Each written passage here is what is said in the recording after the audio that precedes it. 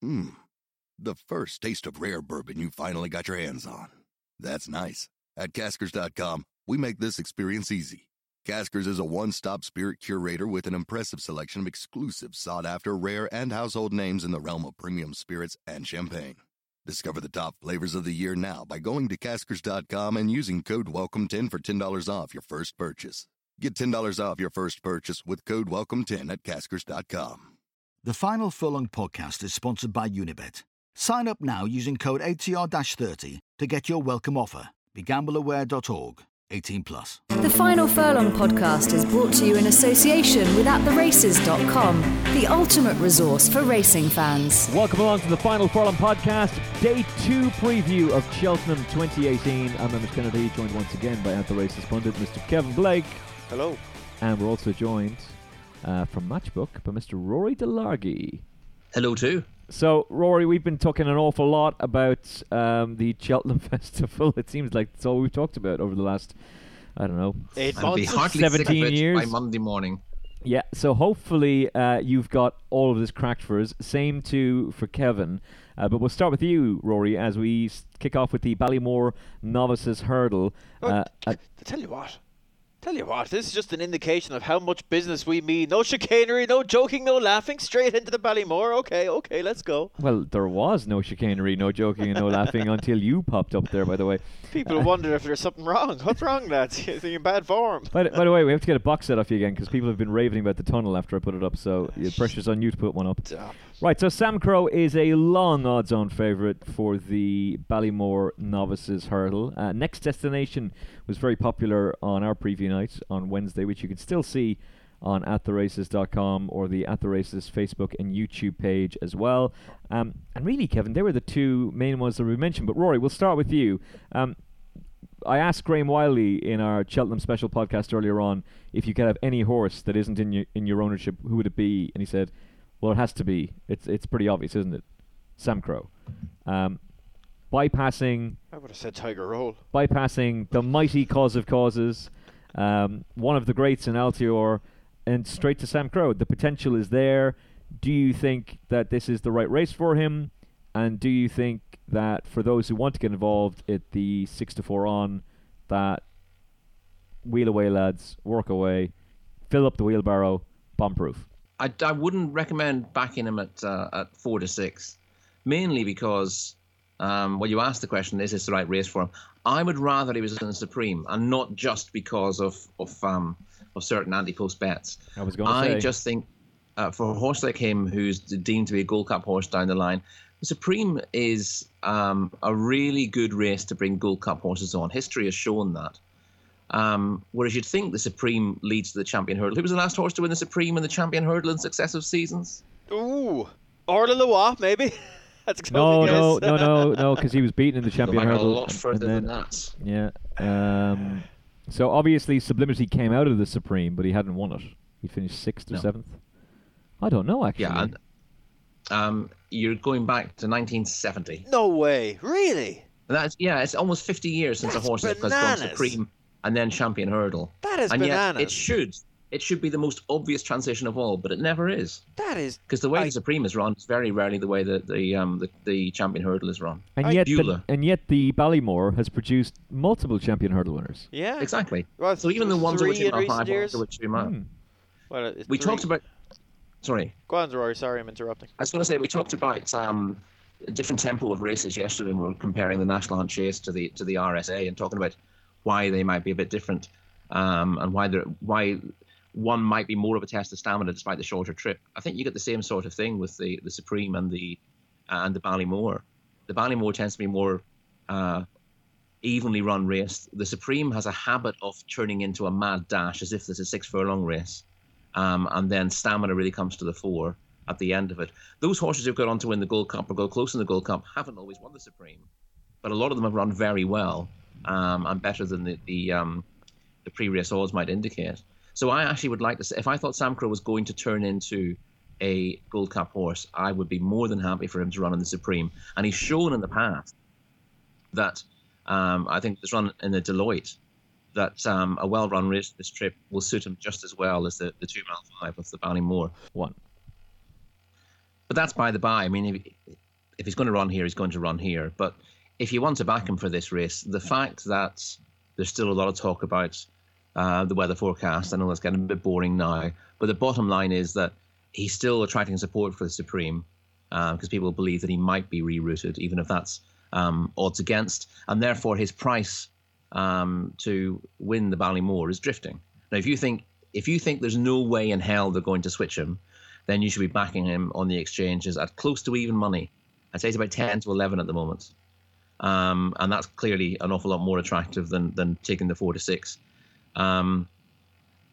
Whether he represents a value bet is very much up for debate. He could be an absolute superstar. He could be a lot better than these. But on what he's achieved, he is the pick of them by a narrow margin. And if I was pricing this up, I'd have had him in as something like a 7 to 4 favourite. So I wouldn't say he's the lay of the festival and you've got to get stuck into him because he can't win. I just think that because he's the subject of so much hype, he's going to be a few clicks shorter than he should be because people are viewing him as the absolute bank of the meeting and they're going to make him a slightly shorter price than he should be. So I can't be tipping him up on this, although I don't want to be slagging him off. I think you've got to look for an each-way alternative and find one at a fair price who, again, maybe bet each way without the favourite, maybe bet one each way that you think could turn him over. So if you think Next Destination could do it, and there's not a huge amount between them on the form book, then he makes sense. The English Hope, the big English Hope was on the blind side, who's a short enough price as well. If you're backing him each way with the favourite, you need to think that you've got a chance of turning him over. Otherwise, you're just looking at money back as your best case scenario. The other thing you can do is find one at a slightly bigger price who's underrated, and I would put up Black Op as the underrated one in there. He comes from a very good trial for this, the Classic Novices Hurdle run at Trials Day. He finished second in it, really, really should have won. He had the race sewn up at the last, but rather bungled it under Tom Scudamore, and then was caught close home by Santini. Santini's favourite for the Albert Bartlett. I thought he was the best horse in the day. You'll remember the new one was beaten in that race a few years ago by at Fisher's Cross in similar conditions. That's right, yeah. Having travelled best and just got outstayed. That's what happened with Black Op. I don't think he doesn't seem like he wants 3 miles, and that became a bit of a slog last time out.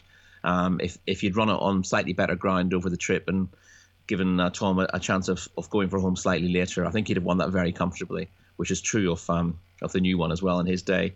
And I think 12 or 14 to 1 as he is underestimates him. Tom George indicated that he was almost certainly going to go for this, although Roger Brookhouse does, he has the ability to override his trainers.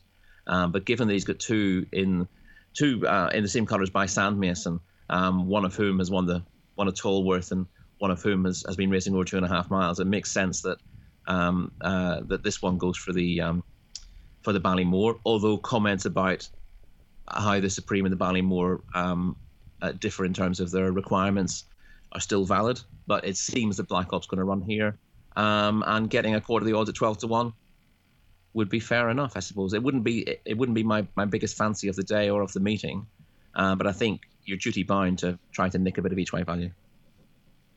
All right, Kevin Blake, he's saying each way value. I know you were talking about on the preview night about Next Destination, who I have to say Mr. Tony McCoy was putting up as well, and we were having a conversation in Reardon's about the fact that Deming did get beaten this race. So defeat for Sam Crow in this race doesn't preclude him from being a great horse.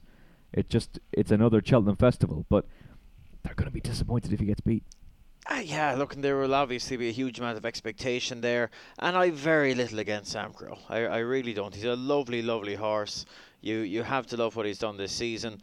On the clock hasn't necessarily matched up what the visual impression. I think it's very fair to say, based on that evidence. But that's not to say he isn't a top class horse. Not at all. Sometimes that can be a little bit about opportunity as well, and the only thing I have against him is his price. He's just a bit short, and I don't think this is a bad Ballymore by any means. And I think he has a proper rival there in Next Destination, who is a horse that from the very beginning of this season has looked a proper one. To be fair to him, He wasn't far off the best bumper horses last season, and he's come forward for hurdles. You know, he's beaten a horse that I do really like in Cracking Smart. He's beaten him well twice. And last time was just an absolute farce of a race. There was no gallop at all in the Grade 1 at Naas. And that wouldn't have suited the big two. But I would knock Next Destination for maybe not being as impressive as some hoped he would be, because it was just falsely run. There was no pace. He was given a safety first ride by Paul Townend. He was in front too soon. And yeah, I thought it was no more than adequate, but I wouldn't be knocking him based on it. And I think a return to a sounder surface will be no problem at all. You know, his 2 best runs and bumpers were on spring ground at Cheltenham and Punchestown. And I think there's a lot to like about him at the price. I really do. I suspect the closer we get, there will be an awful lot of people that would be happy to be with Next Destination each way. And I think he's a lovely horse. I think he has experience of Cheltenham, the Cheltenham Festival and all that comes with it, whereas Sam Crow, for all his talent, he does lack experience somewhat in that regard. He would never have been in a race that's, you know, as helter-skelter as this can be. I say can be because it'll be interesting to see how many take on Sam Crow here. Yeah, absolutely. I'm sure there will be plenty. I don't think there'll be a shortage. I think this is going to be a decent enough field, but go on. Yeah, that's just another question mark. It's just another question mark. I think Gordon was saying to me that they'll set out to ride him, as straightforward as they can. You know, jump off 4th or 5th, and try to do it as no nonsense as they can. But I think that experience will stand to Next Destination, and he'd be at the prices. He'd be a very fair alternative for me. And if he'd be a very fair scumbag each way bet, would he? Go wash your hands after you put on those bets, lads. But I wouldn't put you off. Proper account closer bet now. And if you wanted a mad one at a much bigger price, I'm going to give you a mad one as well. Actually, go on. He might not run here. He has another option. I think he's in this, and he's in the potato race, as you call it, Kenners. Is Scarpetta, Willie Mullins's. He's an interesting horse. I think he came off the flat. Mark Johnson trained him, and he wasn't any great shakes. Now you'd have to say he was a thoroughly average horse in the flat, rated 75, only cost 42,000. He made a lovely debut, hurdling debut, I should say, behind Speak Easy in a race that's worked out well, and he stepped up on that and he absolutely smashed it up. 2 subsequent winners at Gordon Park beat him by 17 lengths in Cartwright and Whisper in the Breeze, which by itself is impressive, but then you go and watch the race and the horse jumped absolutely horrendously. It was a fair effort to win as well as he did. He obviously would want to jump a lot better. I thought he jumped better on his hurdling debut than he did last time. He seemed to jump a bit better when he had a lead on his hurdling debut, whereas he saw a lot more daylight last time. He was just a bit novice-y. He was getting into the bottom of them. He was a bit deliberate. He was a bit out to his right at times, which he obviously won't want to do here. But in a race like this, where you'd imagine they'll go quicker than he has been in his maiden hurdles, that he could improve in that regard. His 2 runs over hurdles thus far have been on testing ground. This is a horse that's won on good to firm ground on the flat, so you could be there's very much reason to believe that a sounder surface, or certainly less testing surface, could bring about improvement in him. And I just picked up a bit of an old vibe off Willie there at the media day, where at one stage we're out watching the horse and the gallops, and not a whole lot is said now beyond the obvious out in the gallops. You really get into the meat of the conversation when you go back in and everyone gathers around and you start quizzing them. But somebody, I don't even know who it was, somebody happened to stand in beside Willie and say, "Oh, what's that?" And Scarpetta walked by, and Willie said, "Oh, that's Scarpetta. I think he's going to improve an awful lot." And it was just a throwaway sort of comment that he didn't need to say, and he wasn't, saying that about every horse that went by. I just thought his ears kind of pricked a bit. And look, read into it what you will, but it just caught my eye at the time, or caught my ear, I should say. It could be nothing, but at the same time, those little golden nuggets can sometimes just come from very, very little, to be fair. Well, I'll put it to you this way. You couldn't perceive it as a negative. Yeah, absolutely. And he'd be interesting now, whichever one he turns up in. I think it would be... I'd hope he'd turn up in the Ballymore now. I know Willie isn't afraid to give horses a massive jumping trip, but having 2 runs over 2 miles to jump up to 3 miles in a race like the Albert Bartlett is a tough ask. So if he were mine, he'd be going for the Ballymore. He'll be a big price.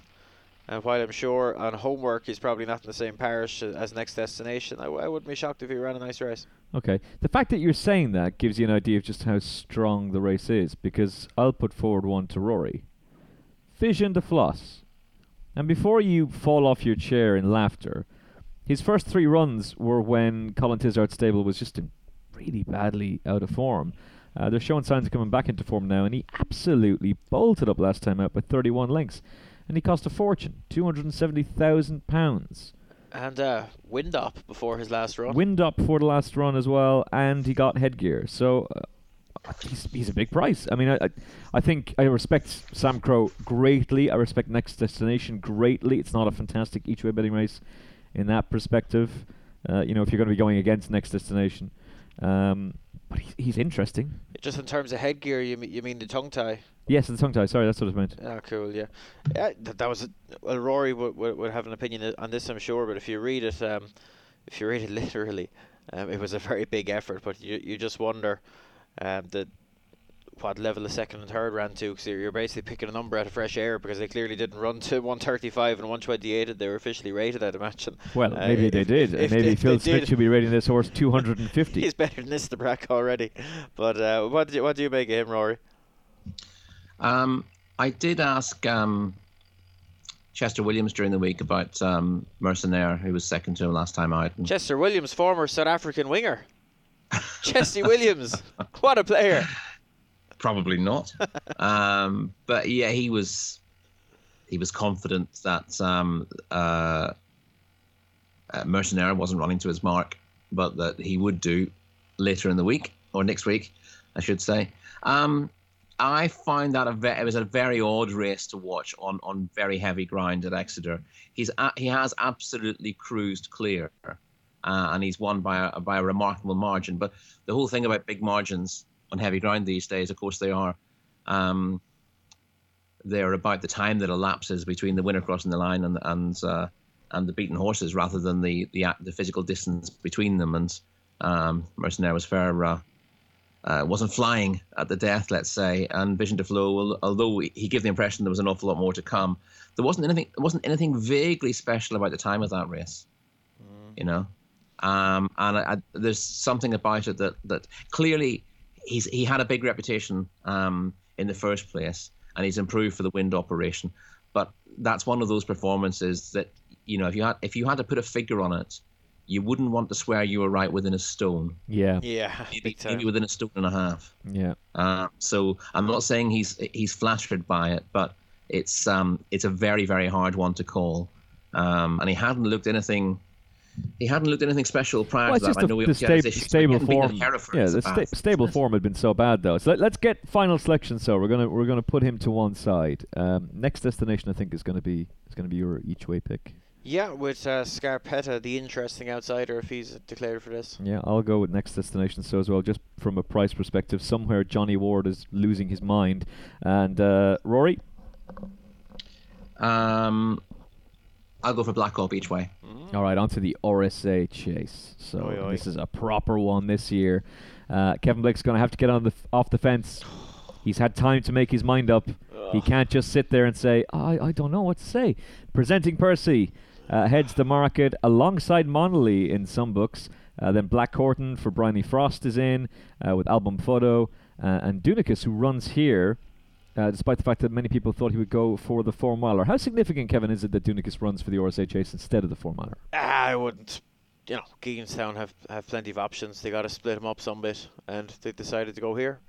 You don't get the impression that this decision means that, actually, we could win this race? I don't care what they think it means. I strongly suspect he's not in the same parish as Presenting Percy and Monolly. All right, well then let's go. Could be wrong, of course. Let's find out. That's what I'd be thinking. You have talked about these horses at great length on the Final Furlong podcast. Now is the time to make the decision. Now is the time. This is what it's all been building up to, Kevin.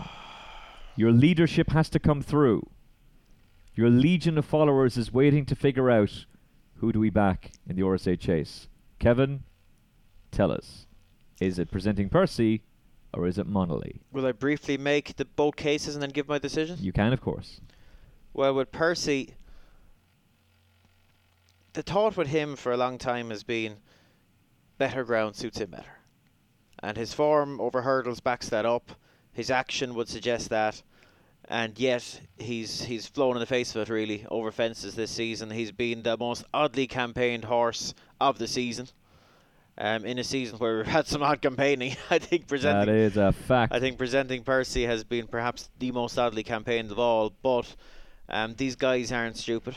Far from it. Quite the opposite, in fact. And they gave Breaking news, these guys ain't dumb. And I suppose, as we've mentioned on the pod before, he was given a slightly unorthodox campaign last season leading up to Cheltenham, in that he had 2 runs in February, which is really unheard of in this day and age for a horse that's going to Cheltenham, and a horse that goes to Cheltenham and bolts up in a competitive handicap. So I don't think the fact that he has been slightly busier than you might consider ideal in this day and age, I wouldn't let that put me off. But just the switching, he won at Galway, looked a right good horse, beat the plotting job there, and he was considered a disappointment behind jury duty next time, but he'd actually progressed his form. He was just a bit it just didn't seem to go right for him on the day. Went to Fairy House for a 3 mile 5 handicap to Porterstown, which seemed like a bananas thing. In my head, I'm thinking, right, this could just be a spin around to secure a mark, and then look at something like the, the Kim Muir or something like that. Whatever are you suggesting, Kevin Blake? I have no idea what you're suggesting. The ground seems too soft, and he goes and bolts up anyway. That's it. Yes, the ground conditions were the issue. Well, and I'll tell you, speaking to some people after the race, I think his it was a bit of a shock to connections. They didn't think he was in top shape on the day, and he went and bolted up anyway. And then he had a little break and came back over hurdles in the Grade 2 hurdle and bolted up on what was horrendous ground at Gorham Park. And then a few weeks later turns up and goes, why am I reading out this horse's form? Let's go to the pertinent piece of form here. I was going to say. I'm biding time, aren't I? Welcome along to the 17-hour Final Furlong podcast of Day 2. My apologies, I'm leaving my... He's done a half-speed piece of work on Tuesday. My spies tell me he's been catching pigeons on the gallops. Sincere apologies. I'm leaving my Sultan of Succinct roots well behind me. But the pertinent piece of form here, I suppose, is last time. He took on our Duke over 2.5 miles, a trip that would be considered too short for him. The trip didn't really worry me because I think the horse has heaps of gears. The ground was a big concern, and the fact that he was taking on a horse called Our Duke was a big concern. And he was beaten a length, but Davy Russell gave him a very considerate ride with a view to the future. You watch it back, he's given him a few clatters down the shoulder, but he's only given him one behind the saddle. And I think if Davy had really got stuck into him, it would have been a very, very close run thing. And I know Our Duke was giving him weight, but still, I thought it was a very good effort. It's certainly... being beaten in that fashion by that distance, I wouldn't consider that a negative. And I would just be very hopeful that if we do get, go to soft ground or something like that, that will take him forward again. His jumping is not as good as Monolly's in my book. I would consider him largely more of a solid jumper. Okay. Which there's nothing wrong with that. Absolutely. But I'm just in terms of making comparisons for the ultimate decision that will have to be made here, and I just think he's a well above average staying novice chaser. I'm really looking forward to seeing him here, but I think I'm going for Monolly at the prices. After all that, I have to express my respect and regard for Presenting Percy as well, because like I said, it's been a very tough. I've been over macking these two for quite a while, but Monolly. Well, listen, I'll say this. You were almost in tears trying to make the decision on Wednesday's preview night. So the fact that you've actually decided to come down on one side or the other, I admire greatly. I think I had to get there at some stage. I admire it. And look, I've been a fan of these two horses. I tipped both of these horses for Cheltenham last year. Yeah. I've been on him for a long time, and to be fair to Henry de Bromhead, he's always said with Monolly, chasing.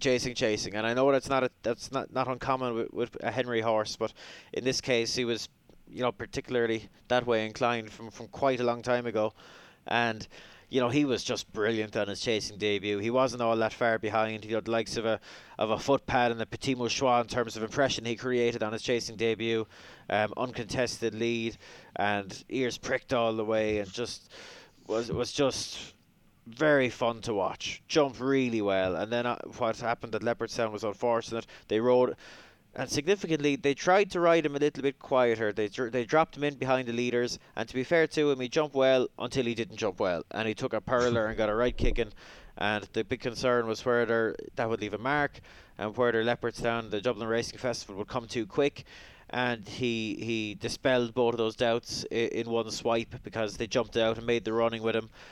Jumped beautifully again over a trip that's a bit shorter than ideal, I think 2 mile 5. And while the challengers came in number and came with great strength, for me, I thought Manali was idling. I thought he was idling, and he's going away from them close home. They finished in a small heap behind them, but they're good horses that are finishing in behind them.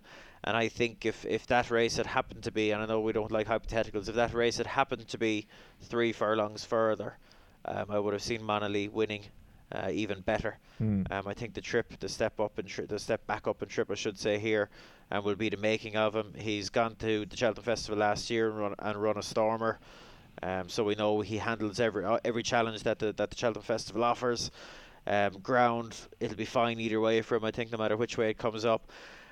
I do think it'll be a help if he can get free in the lead. I think that would be a help to him. I don't think he necessarily has to, but if he did get the lead, I would be happier. Him.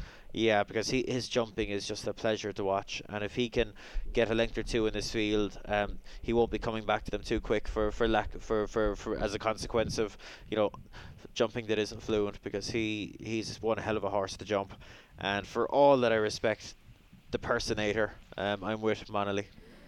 All right. And apologies for an exceptionally long-winded set of statements there. So you obviously rate these 2 Irish horses very, very highly. The next in the market is Black Courtin. Rory, do you think that? How do you weigh up these English novice chasers against the Irish when really there's no form guide for us to go on to compare them? No, it's not that easy. But at the same time, these populations of horses come together often enough in different spheres for you to get an idea of what the general level of form is. So there's not a Black Courtin wouldn't have been in the same class as Monolly and Presenting Percy over hurdles, and it's easy to kick him out of here, given that he's come from humble beginnings over fences and he's had plenty of racing. That hasn't always been a bar to success here, and he's improved all the time. My gut feeling is that he would have a decent chance on good ground, even though he won on soft at Ascot last time out. I think his best asset, a bit like Monolly, I suppose, except he's shown it over and over again, Black Courtin, is he's tremendously quick away from a fence. He's nimble into one. He can shorten up very nicely, but he gets away from them really quickly, and that's what gets his opponents in trouble. And I suppose if Monolly wants to get loose in the lead, Black Courtin doesn't want to be giving anyone too much ground. And he's improved for more aggressive riding as well, because it makes use of that jumping. And that's what makes this a tricky race, really. Because until you see these decent horses take each other on in a race like this, you don't know which apparently sound jumper is going to fall apart on the day. And that's often a very tricky one with novices. Often the ones who jump brilliantly early on, the confidence goes when they're under an awful lot of pressure. And horses who started off being a little bit slapdash with their jumping grow in confidence. And that only comes together on the big stage. So that's a bit of a question mark between Black Courtin and Monolly, especially if they're going to be ridden in similar style.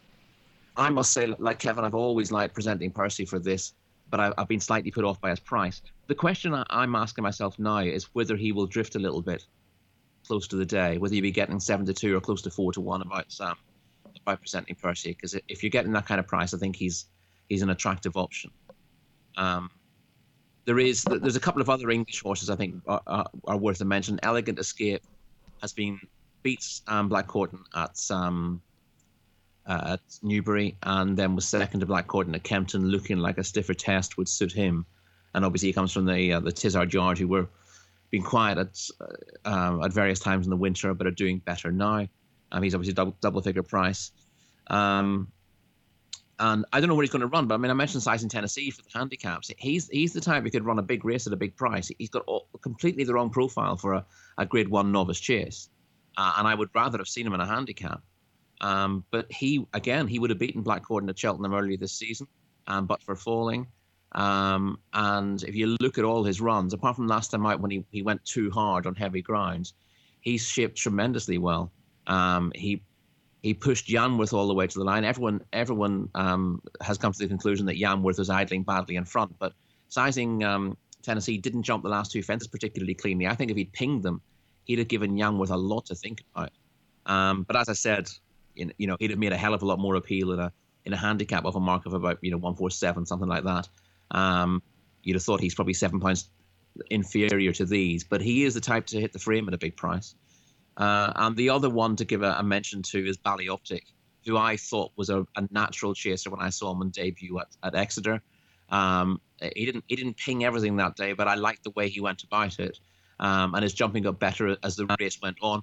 But he seemed to have a very good demeanour over his fences, and I thought he would progress really well. He then disappointed a couple of times after that, and had me scratching my head. But they ran him, Nigel Twiston-Davies, who trains him, ran him in the Towton Novices Chase at Wetherby, just the same race that Black Lion won before he won the RSA a couple of years ago. And I thought that was telling. Nigel compares him to Black Lion, says he's a very similar type, which not many people agree with. And he's not physically, he's not a particularly similar type.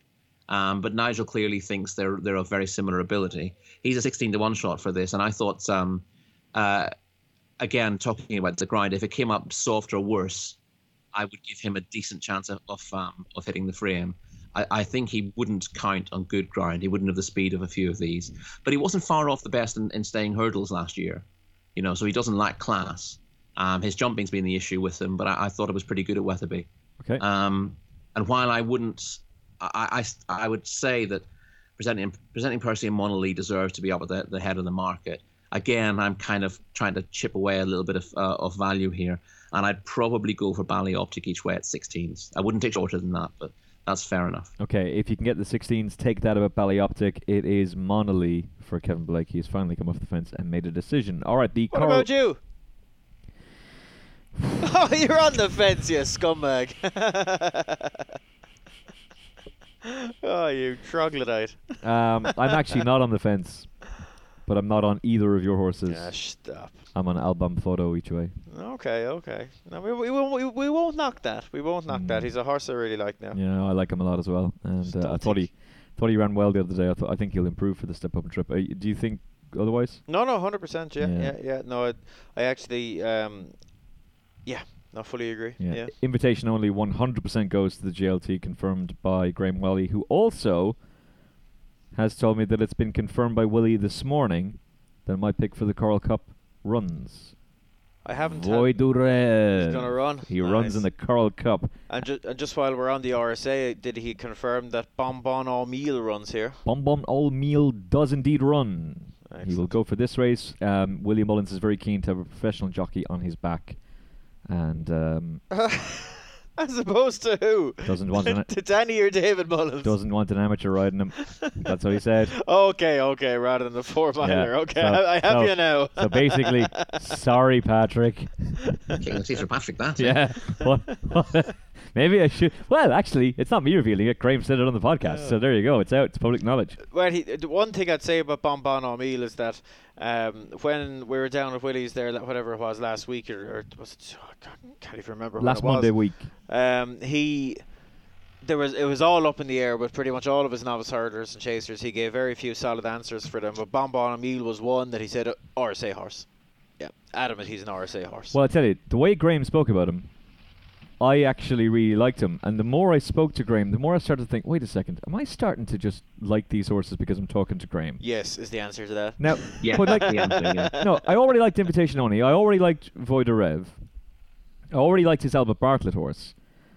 And I did kind of like this horse beforehand. And he just gave me a nice little vote of confidence for him. I think if you do want to back him, I wouldn't put you off in the slightest. Yeah, sure, look at it. But listen to the interview. Hear what the man himself has to say. It's available for you now on attheraces.com, Apple Podcasts, and your podcast app as we head on to the Coral Cup.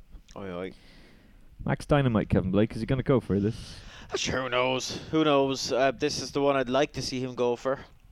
That will not. Well, instead of playing Willie Mullins bingo, let's get your pick for the race. Well, he is my pick for the race. Okay, and what's your second?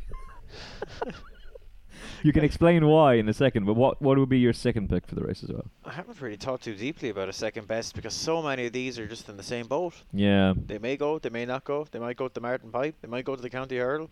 Well, as far as I know, Sarda Burley is going to go for the Martin Pipe and Donny McInerney rides. Yeah, I hadn't heard about the jockey, but I heard. Yeah, I think it's Stoner rides him. Okay, I'd certainly heard that that he was going to that race. So again, I don't have anything great to add other than what I've already said about Max Dynamite. He will win one of these if they persevere with them in him, and I'd just be really interested. I know Rory doesn't agree, but I'd be particularly interested in him in this particular race just on account of the trip. I think a longer trip. Yeah, Rory's of the point that the County Hurdle would be more his thing, but we all know Moonrace is going to win that. So this is the race he has to go for. I can see the case for I can see Rory's case absolutely, but I just think based on those last couple of runs in the Galway Hurdle and based on his run in the county a few years ago, I just think that the step up and trip, he could be a bit of a revelation, and he won't need to be much of a revelation, lads, because he's very well handicapped. Yeah, I think. big time.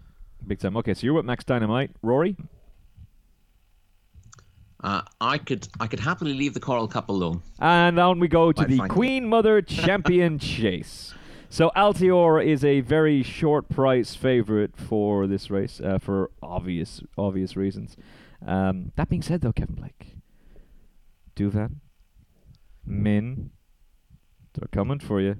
They're coming for you, Nicky. And we've got this slight bounce factor issue. We've got this second run after a wind up issue as well, and the fact that he hasn't exactly had the most ideal of campaigns. I mean, look, I know Barry was at pains to point out it's not like he was injured. It's not like he was in box rest. But he's only had the one run this season, and as impressive as he was, knocking out the horse who has swept all before him in this division this season, Min has suddenly emerged on the scene as the real Min. So I'm going to go with him. What's your thoughts on the Queen Mother Champion Chase? Yeah, I'm with Min. And Altior, like, the preparation isn't ideal, right? And I'm going to say something now, and I might get stick for it, but has this horse being promoted to superstar status a small bit prematurely? Now I'm gonna perhaps. I'll tell you what, Kevin. If you're going to get stick, then so am I, because I agree with you. Perhaps, because what he did as a novice was super impressive, obviously, but then you really dig into it, right? He smashed up Fox Norton and Newbury by 13 lengths. On paper, that looked spectacular. Fox Norton was coming back from a setback and was not right at all, according to his trainer. Yeah, produced far better form later in the season. He went and he won the Arkle, beating Cloudy Dream, and wasn't super impressive, I think it's fair to say. Charbel was challenging when he fell. Yeah, and then he went and he smashed up Special Tiara, who's a lovely horse, obviously champion chase winner, but, Min can smash up Special Tiara. Yeah. And, coming then on his return, obviously interrupted preparation.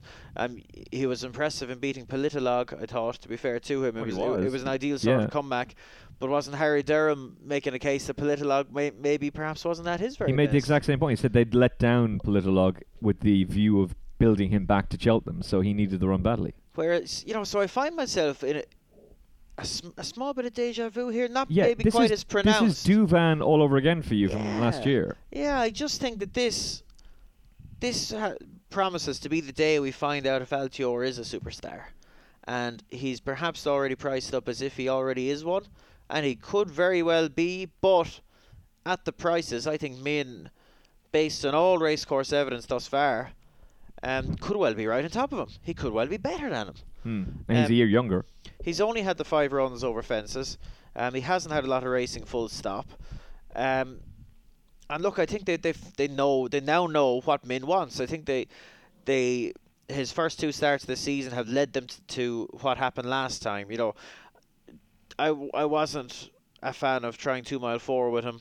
On his return, he was 1,000,000 to 1 on, and he won anyway, but I don't think it showed him the best effect. He's just too aggressive and free going for that sort of trip, I think. And the next day at Christmas time, it just went wrong. And I think we found out then that, getting involved in a real tear-up front just doesn't really help his cause. And then last time, for the first time in his life, he had what I'd call a championship gallop in front of him. And that looked him. That looked, the penny drop, not so much the penny drop, but all the pieces were put together. That and the stable were back in form. I wouldn't even raise that myself. I don't think that was really a thing. But I thought he was brilliant. And look, I suppose you can point out, sure, he smashed up Simply Ned. Of course he did. Simply Ned is a good solid horse, but he's far from a superstar. But I just really liked the way he did it.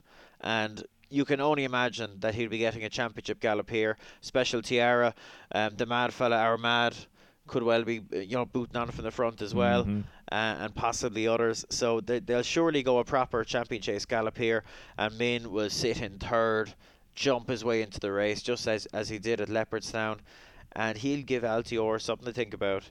And if there is any kink at all in Altior's breathing, and if he isn't quite as good as we hoped and we thought he was, I think Min will expose that. And I'm more than happy at the price to go with Min. And if I'm wrong, I'm wrong. But I think at the price, he's the bet. Copy, paste everything Kevin Blake just said, and that is my view as well. Rory. Yeah, I must say I'm pretty much on the same page. Although I have penned a piece in the Irish Field saying as much for out this weekend, so I've got my work to prove it. I'll say one thing about Altior in terms of preparation. The Jimmy Lynch of Timeform came out with the stats about horses who were coming back from a minimum, I think, was it 6 or 7 months absence, who then won before going to the Cheltenham Festival and looked at their strike rate, which was eye-opening. Interestingly, the only winner in recent years who had come back from an absence, won its preparation, then won at the Cheltenham Festival, was trained by Nicky Henderson. That was Riverside Theatre. But of course, if you go back 30 years, you'll find a horse called See You Then, who would have fitted the bill on several occasions. Nicky could only afford to get a prep into him very late in the day. His season started in February. See You Then every year, and sometimes in early March. And yet he always had him spot on for the champion hurdle. So if anyone's capable of doing that and bucking the trend, it is Nicky Henderson. And the other positive for Altior is that, unlike most horses who had an enforced absence, I think Nicky was always working backwards from the champion chase. I think if he wanted to win any race pre-Christmas, he could have rushed Altior back after a wind up. And I think a lot of people were confused when he said, well, it'll be a month's box rest and then we'll have to work him back up from that. And whether he'll be ready for a prep run, we don't know. And, most people in that situation with a wind operation, which he knew about at the start of November, would have thought it'll only knock him back 3 weeks maximum. But Nicky didn't really want to win any other race than the champion chase. So he looked at how the program would go and thought, no, I'm happy to write off the winter. And I know I want to have him spot on for March, so I can bring him straight in for that, or I could run in the Game Spirit. And maybe he was, when he talked about maybe no prep race, maybe he was aware of how they could go backwards a little bit for the first run. And he was only going to run him at Newbury if he was happy that he would come forward rather than bounce from that. So I think the chances are he won't. But in saying that, the stats are quite compelling anyway. And the one thing they tell you is you probably shouldn't be backing a horse at odds on with that profile. And I also agree that, the only horse that has ever beaten Min is Altior. And that was in a race where Min picked up an injury as well. And I know connections have been keen to get revenge ever since that. He'll clearly be spot on for this. He did show improved form, winning the Dublin Chase last time out, and he's just had the right preparation, and that's very important for championship races at Cheltenham. The other horse who needs a mention is Politologue. You touched on it briefly. I suspect that he needed the run as badly as Altior did, maybe more than Altior did in the Game Spirit, and I think it's dangerous to judge him on that. He's overpriced now for a horse who's won the Tingle Creek and won the Desert Orchid and won the Haldon Gold Cup as well. How he's touching 20-1 on Betfair is beyond me. I think if you want to take a punt on one at a big price, go win only him on the exchanges, or indeed back him. if you want to be really scumbaggy, back him each way without the favourites. You're getting a decent return on your money for that. And you can poke holes in him to a degree. I don't think Fox Norton was at his best when Politilog beat him in the Tingle Creek, but he's a Grade 1 winner over this trip this season, and he's improving all the time. And he's shown that they had him wrong in the first place. I think they were trying to turn him into a Gold Cup horse somewhere down the line, but clearly 2 miles is his trip, and he's thrived for it. And he's had exactly the campaign that Paul Nicholls wants him to have. Everything's gone exactly to plan every step of the way, and that has to be a positive as well. And just briefly, Rory, to bring you back to Altior, I thought it was one of the most interesting things Barry said the other night was, which I wasn't aware of. Maybe it's public knowledge, but he said that with Altior, after the procedure that he had, whatever it was, that they basically didn't stop with him. They didn't have to. It was a minor procedure, and they basically kept kicking with him. So the case that he's not the most obvious candidate for a bounce, I should say, is there. I think, because I think a bounce would generally come about, and I know it's one of these mystical things that not everyone really. It's just very hard to quantify. Well, that's it. But for me, a candidate for the bounce is a horse that's been rushed back and put up a big effort when not at peak fitness, and then has run back relatively quickly. Although you could look at Faugheen in the Morgiana versus Christmas and say, is that not a classic bounce? But the same scenario with him, he was kept on the go. Yeah, that's it. I think. So that's the thing that's hard to quantify. You wouldn't have said he was an obvious one for it as well, but actually maybe the fact that he was kept on the go has actually caused him to recoil for some reason. I wonder, I think at the end of this, like if Altior wins, we're obviously going to be saying, an absolute superstar, we were fools to take him on. But it is just going to be a case of if he gets beaten, we'll all be going, it was obvious, wasn't it, the bounce factor? Yeah. You can't go he's not, again, if he was a 2-to-1 shot, I wouldn't be rushing to take him on. But, there's nothing in his price that takes into account that there are any worries with him at all. Yeah, exactly. It's like he's coming into this race like he's had the perfect season. And that's not the case. There's absolute trust in Nicky Henderson in his price. Yeah. And I think, history shows that you should trust Nicky, but it doesn't always work. And however good you are at it, if they can't be brought back, Remittance Man's a very good example of a horse who was Rory's moved to the moon there very temporarily. Similarly came back from about... Either Rory's moved to the moon or he's had a couple of brandies with Nicky. I'm not entirely certain which of the two it is, because when the voice slows down, it does start to go a little. I think he was going to make a very eloquent point about Remittance Man, but the important thing is that Min is Rory's selection. Min is your selection. Min is my selection. Where's the wheelbarrow, Kevin? We should be having as much as we can on here, or you should possibly be taking.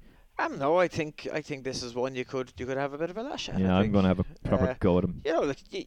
You form an opinion, you take your chance, and if Altior goes and absolutely bolts up here and smashes up Min fair and square, I'll be standing up applauding them.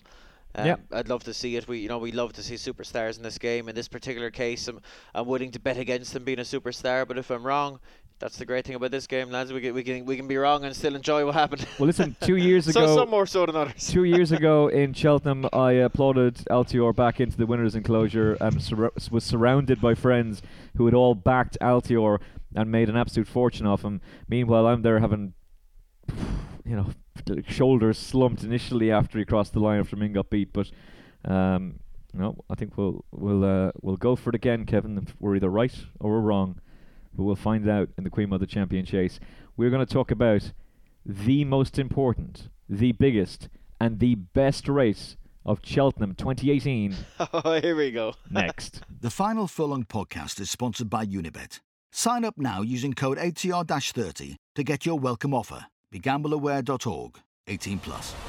Your ultimate guide to the Cheltenham Festival is now available for you at atheraces.com/Cheltenham. This year's mega site is complete with race cards, anti-post odds, stable tours and tips from our top team, dark horses for the festival and those all-important stats guides to keep the Final Furlong team happy.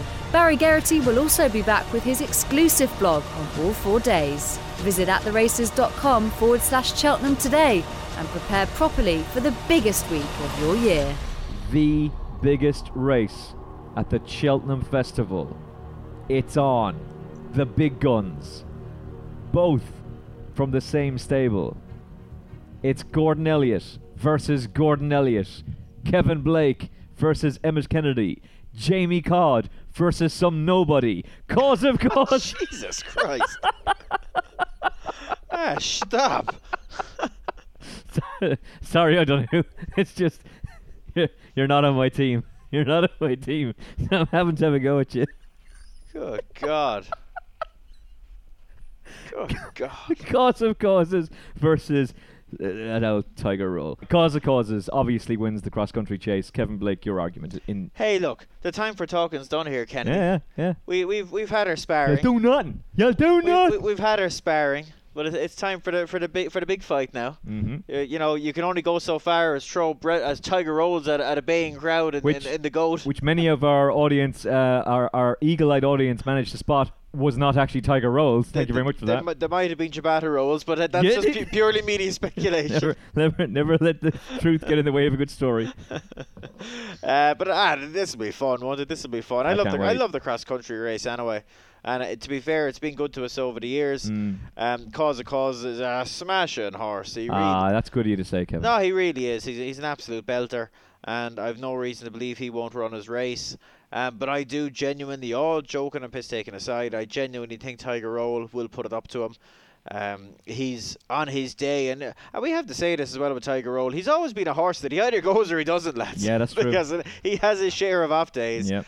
But he's just the type of horse that the likes of a cross-country chase will mentally stimulate and hopefully make him into a more consistent horse, because that's quirky old what does Tony Keenan call them? Quirky old quirk bags. Quirk bags, that's the one. Quirk bags. Quirk bags can often be set alight by the cross-country discipline, and I just really liked his first spin in that sphere back in December. In particular, he really attacked the banks with relish, which is always the big concern. Whatever about your other kind of slightly unorthodox fences and obstacles, the banks are the ones that really sort out the men from the boys in this particular discipline.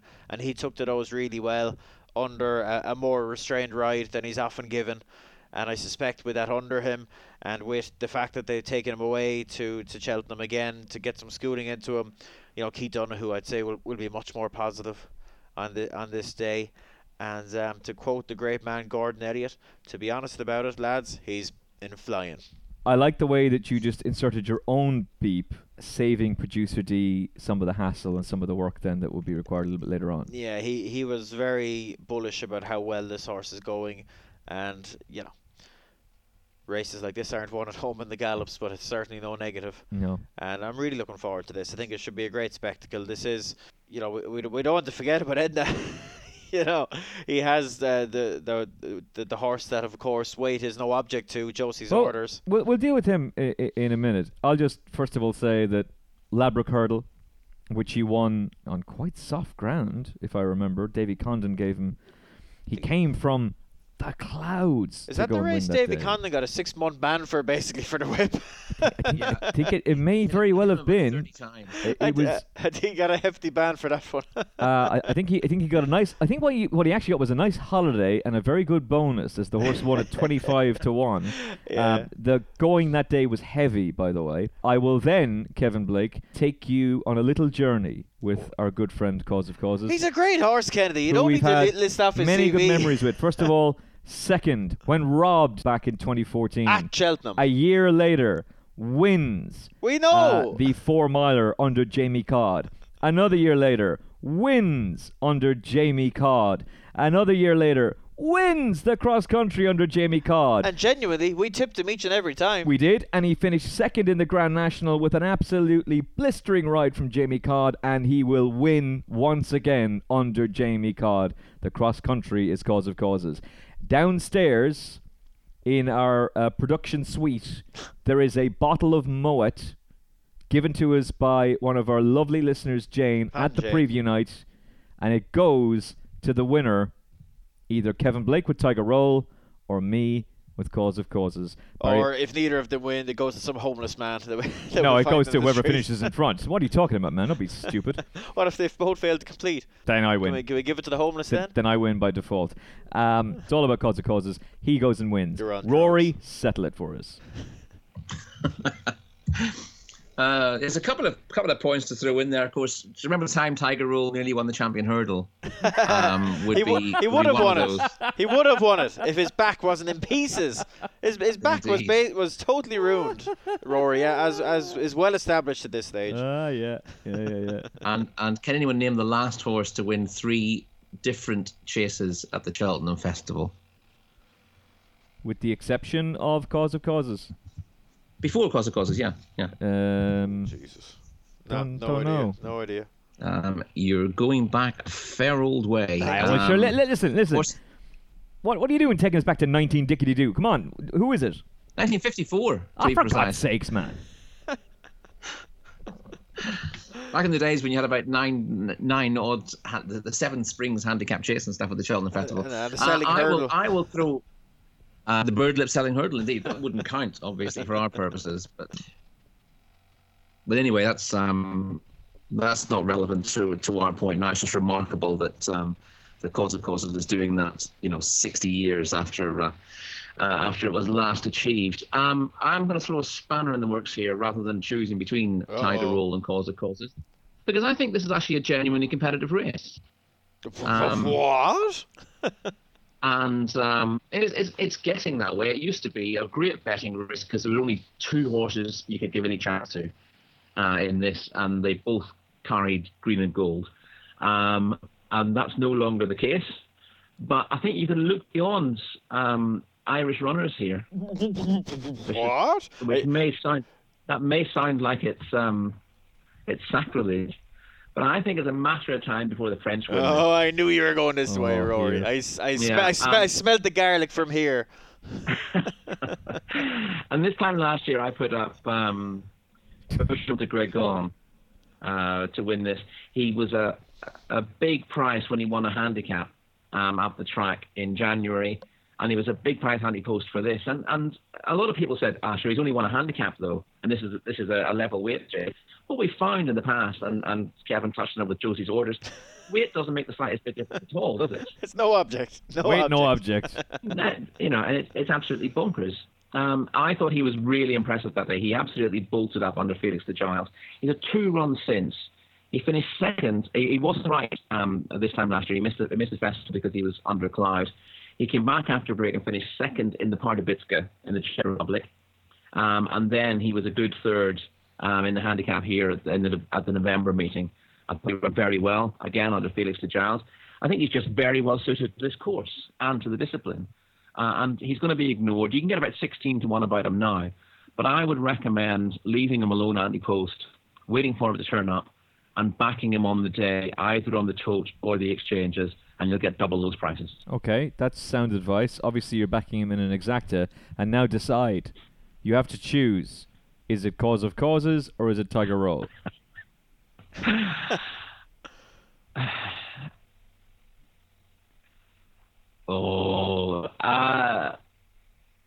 Tiger Roll. Oi! I'll tell you what. Whatever happens, I'm going to have a lot of fun watching this race with you on Wednesday.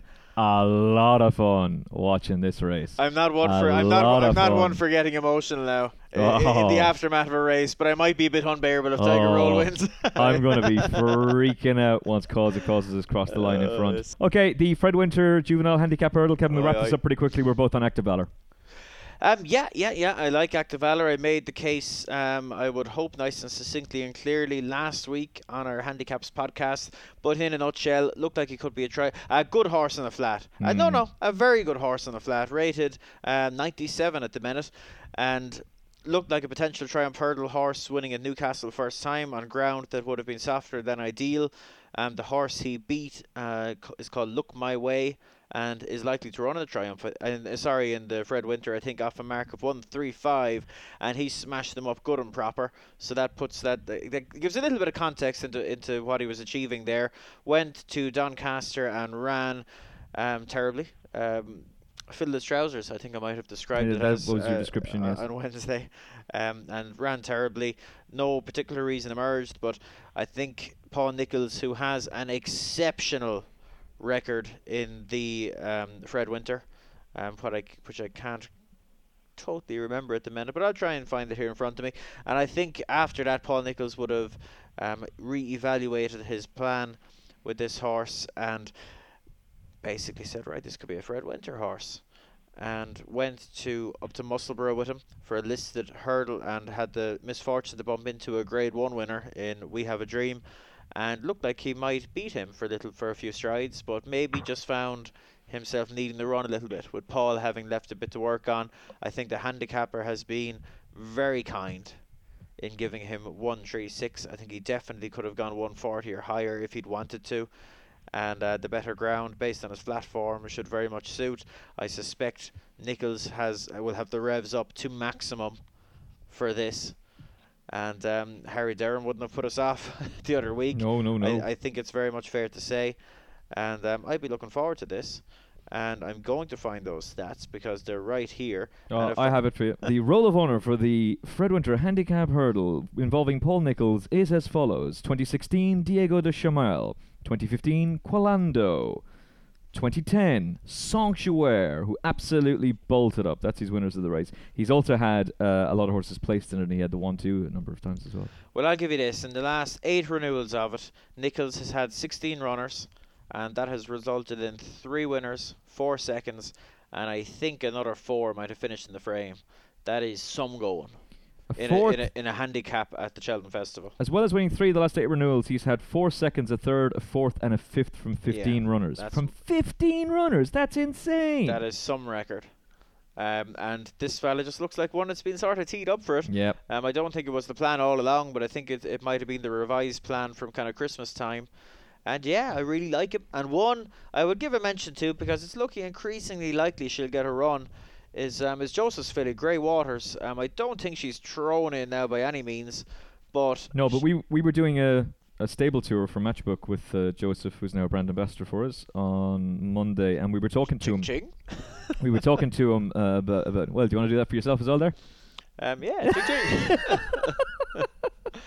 So we were talking about her, and... Yeah, he'd very much like to get a run, but that was the issue, was she going to get in? But it's now increasingly looking like she will, as you said. Yeah, I think she will. There's been a few taken out there at the 6-day stage. She's number 27 in the list now. Yeah, she only needs 4 to come out now, or 5, sorry, and that's it was 8 or 9 a few days ago. So I think it's looking increasingly likely she might get a run. And look, I don't think she's tossed in off her mark. You know, she's been doing her best all winter, to be fair.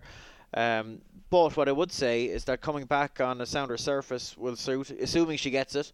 And what will also suit, I think, will really suit in my book, is the increased emphasis on stamina that she should get here. And she's a big old price, and I just could see her running all right. She's a consistent filly. She was outclassed in Grade 1 company, but managed to sneak into third for that black type. Absolutely. Big result. Nice job. And I think she could run okay at a wild price. If that's what you want, I think she'd be a reasonable option for you. Okay, Rory, briefly, your thoughts on the Fred Winter?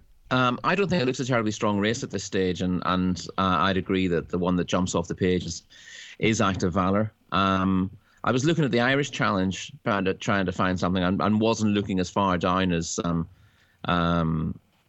Joseph's filly, but I didn't think it was a terribly strong bunch of Irish horses this year. The one that I thought was vaguely interesting at the prices, but again not guaranteed to get in, was Vision Debt of Noel Meads. Oh, yeah. I don't know what the plan is with him. He's not booked up. He's pretty much any price you like, but he showed improved form to win at Cork last time out. It was only a maiden hurdle, beating Azua Emery, but showed a decent turn of foot. Did get the run of the race to some degree from the front, but I thought that suggested that he was going forwards, and the mark of 125 compared to the other Irish runners in the race, I thought looked reasonably fair, and I couldn't understand why he was such a big price unless he wasn't an intended runner. But I'll just keep half an eye on him. And the other one I mentioned on the podcast we did last week was Night of Glory, who is jogged up. Paddy Brennan will ride if Night of Glory gets into the race. On flat form, he's very well handicapped, rated 122 over hurdles. He was rated 96 on his final flat start. He hasn't been a good jumper of hurdles thus far. He's had 3 starts over hurdles, winning the last of them at Fontwell, where he showed a good turn of foot from the last. and he won on the flat in the middle of that as well. Need to jump a lot better, but that's the key to him. If they do get his jumping sorted out, then he's liable to improve well beyond his mark. And if he doesn't, clearly he's not going to be competitive. But he's number 29, and I think he's probably unlikely to get in off that. But I thought, at 25 to 1, he's another one you keep an eye on if he manages to sneak in at the bottom. Sure, you may as well do the Tony Keenan route. If tip a horse is going to be a non-runner, why not? And we'll finally wrap up with the champion bumper, the last race of the day. Word. It has to be very, very, very brief. Quick. If Night of Glory does get in and you are at the race course, go have a look at him, because he has a magnificent head. He does, to be fair. He does. Have you seen him? Yeah, I have, yes. You haven't stunning seen looking him. horse. He's when a did you see him? stunning looking horse. You've never on seen the telly. You've never seen Night of Glory in your life. On the telly and on the flat. You're some bluffer. He's got I'll call it a big stamp of a Sea of Stars head on him. Big ear, big eye, wide forward, just real striking looking head. Fine looking horse. I don't know why you're laughing. Unbelievable. I've obviously seen him. I've never seen the horse, yeah. Here's another horse I've never seen, Rhinestone. Never saw him in my life. I was at the yard the other day, you idiot. Is a rare exception. Oh, there you go. Just proof perfect that Kevin Blake doesn't have a clue what he's talking about. So I'll probably side with Rhinestone. This race has obviously lost some interest to Holographic coming out, which was a real shame. I know you were quite keen on him. There was a couple of words being said there to us, interestingly, at the preview night, and one of them has come to fruition. Well, and look, you hear so many things, and we could never repeat them because most of it turns out to be rubbish. But two individuals came up to me and said that both Holographic and Black Bow were out of the champion bumper. Yeah. So they were half right, but they're half wrong as well. Yeah. Well, keep an eye on the old betting. I would. Keep an eye on the betting. No, Black Bow is going to be very, very interesting if he goes. But this does now make it very interesting with Rhinestone, because you've been pretty confident you can turn the form around. So quickly again, Kevin Blake, Rhinestone has been your idea of the winner for a while, or at least your bet. Holographic is my idea of the winner. Yeah, but no, he's gone. He's gone now, unfortunately. And look, that's my main interest gone out of the race. I'll be cheerleading Rhinestone here, and there's a definite case for him reversing the form with Black Bow, I think. But look, we know what the bumper is like. It's so much of this just comes down to luck and running. It's a carnage of a race. I see Barry Garrity is jocked up on did they leave you out too, which he told us not get in, to be fair, but he also said it the other night, the preview night. Yeah, so I don't know. The official line is it hasn't been decided yet, but Derek could well ride Rhinestone. And that would be a good result in my book. But we'll just wait and see. Wait until declarations. Who knows what's going to happen? I think they're expressing a ground concern about the other one. Did they leave you out too? So perhaps if it's soft, he won't run, and Barry will ride Rhinestone. So we'll just wait and see. There's nothing officially confirmed with Rhinestone just yet. But look, if he gets to look and running, and I think he's streetwise enough for this.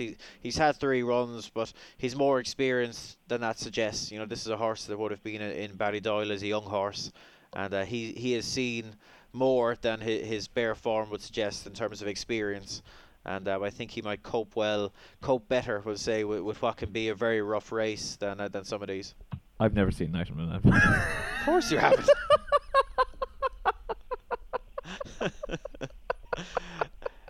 No, the only reason I say it is because I was doing a stable tour with Michael O'Callaghan one time. It might have been a year and a half ago, and he was there. I'm pretty sure he hadn't run at the time, and he literally caught my eye from 50 yards away with his head out the door. Yeah.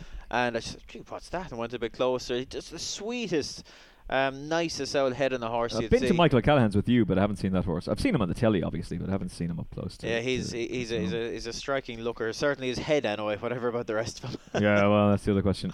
I might take a chance at Regulate, but I'm definitely back in Rhinestone. For sure. What are you laughing at? Kevin's getting giddy because he knows Nick Luck's coming on the show. Right, Rory. I'm not a massive fan of punting the bumper, to be perfectly honest, but I and on that bombshell, we're done. Oh, wait, go on. Hey, come on. Did they leave you out too?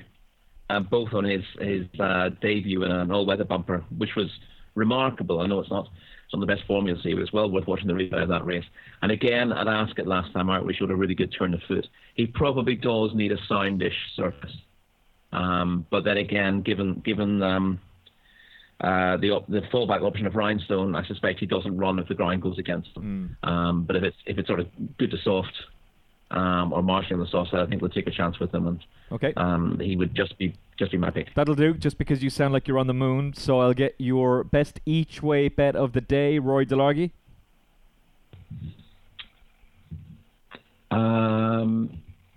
Urgent the Grigan. In the old cross country, you lunatic. You're playing for one place. That's absolute madness. Kevin Blake. Briefly distracted there. We're talking naps or best each way? Best each way. Oh, you know what I want to do. But I just feel so dirty. I mean? I feel filthy. No, not quite that filthy, but pretty close enough now. Oh, I know what you want to do. You want to go next destination each way. Yeah, I kind of do, yeah. I'll go next destination each way then. No, I'll go Active Valor. Okay. I'll go Rhinestone. Okay. Nap of the day. Kevin Blake.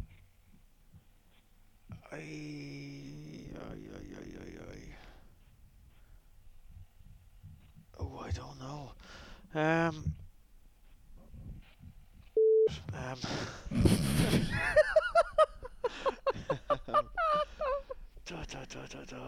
This is terrible dead air. Min. Right. Min. I'll go with Min. There you go. Now that'll show you. That'll tell you the confidence he has in Tiger Roll. Cause of causes is the nap of the meeting, let alone the day. And he's sitting there, I don't know. And he had long enough to think about it. Forget about it. Kennedy, Forget about it. No, I'm fading you off now. You had your opportunity to go and do it. Forget about it. Roy Delargy, your nap of the meeting. For day 2, obviously. I'll go Min as well if I'm allowed. Yeah, perfect. That's grand. All right, we're done. That is the day 2 of the Cheltenham Festival.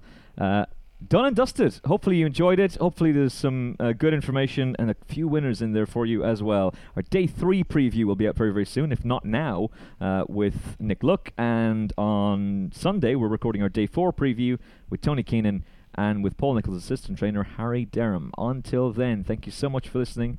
Hope you enjoyed it. We'll talk to you very, very soon on the Final Furlong podcast. From Roy Delargy. Good night. From Kevin Blake. Good luck. And from me, Emmett Kennedy. Go on, causes. We'll talk to you soon. God bless.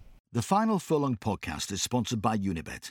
Sign up now using code ATR-30 to get your welcome offer. BeGambleAware.org. 18+. Have you downloaded the free At The Races app yet? With easy-to-use race cards and form, expert daily tips, plus video replays and in-app betting, it's the app that no racing fan's phone should be without. Available for free on your iPhone or Android mobile. Visit attheraces.com/app for more details.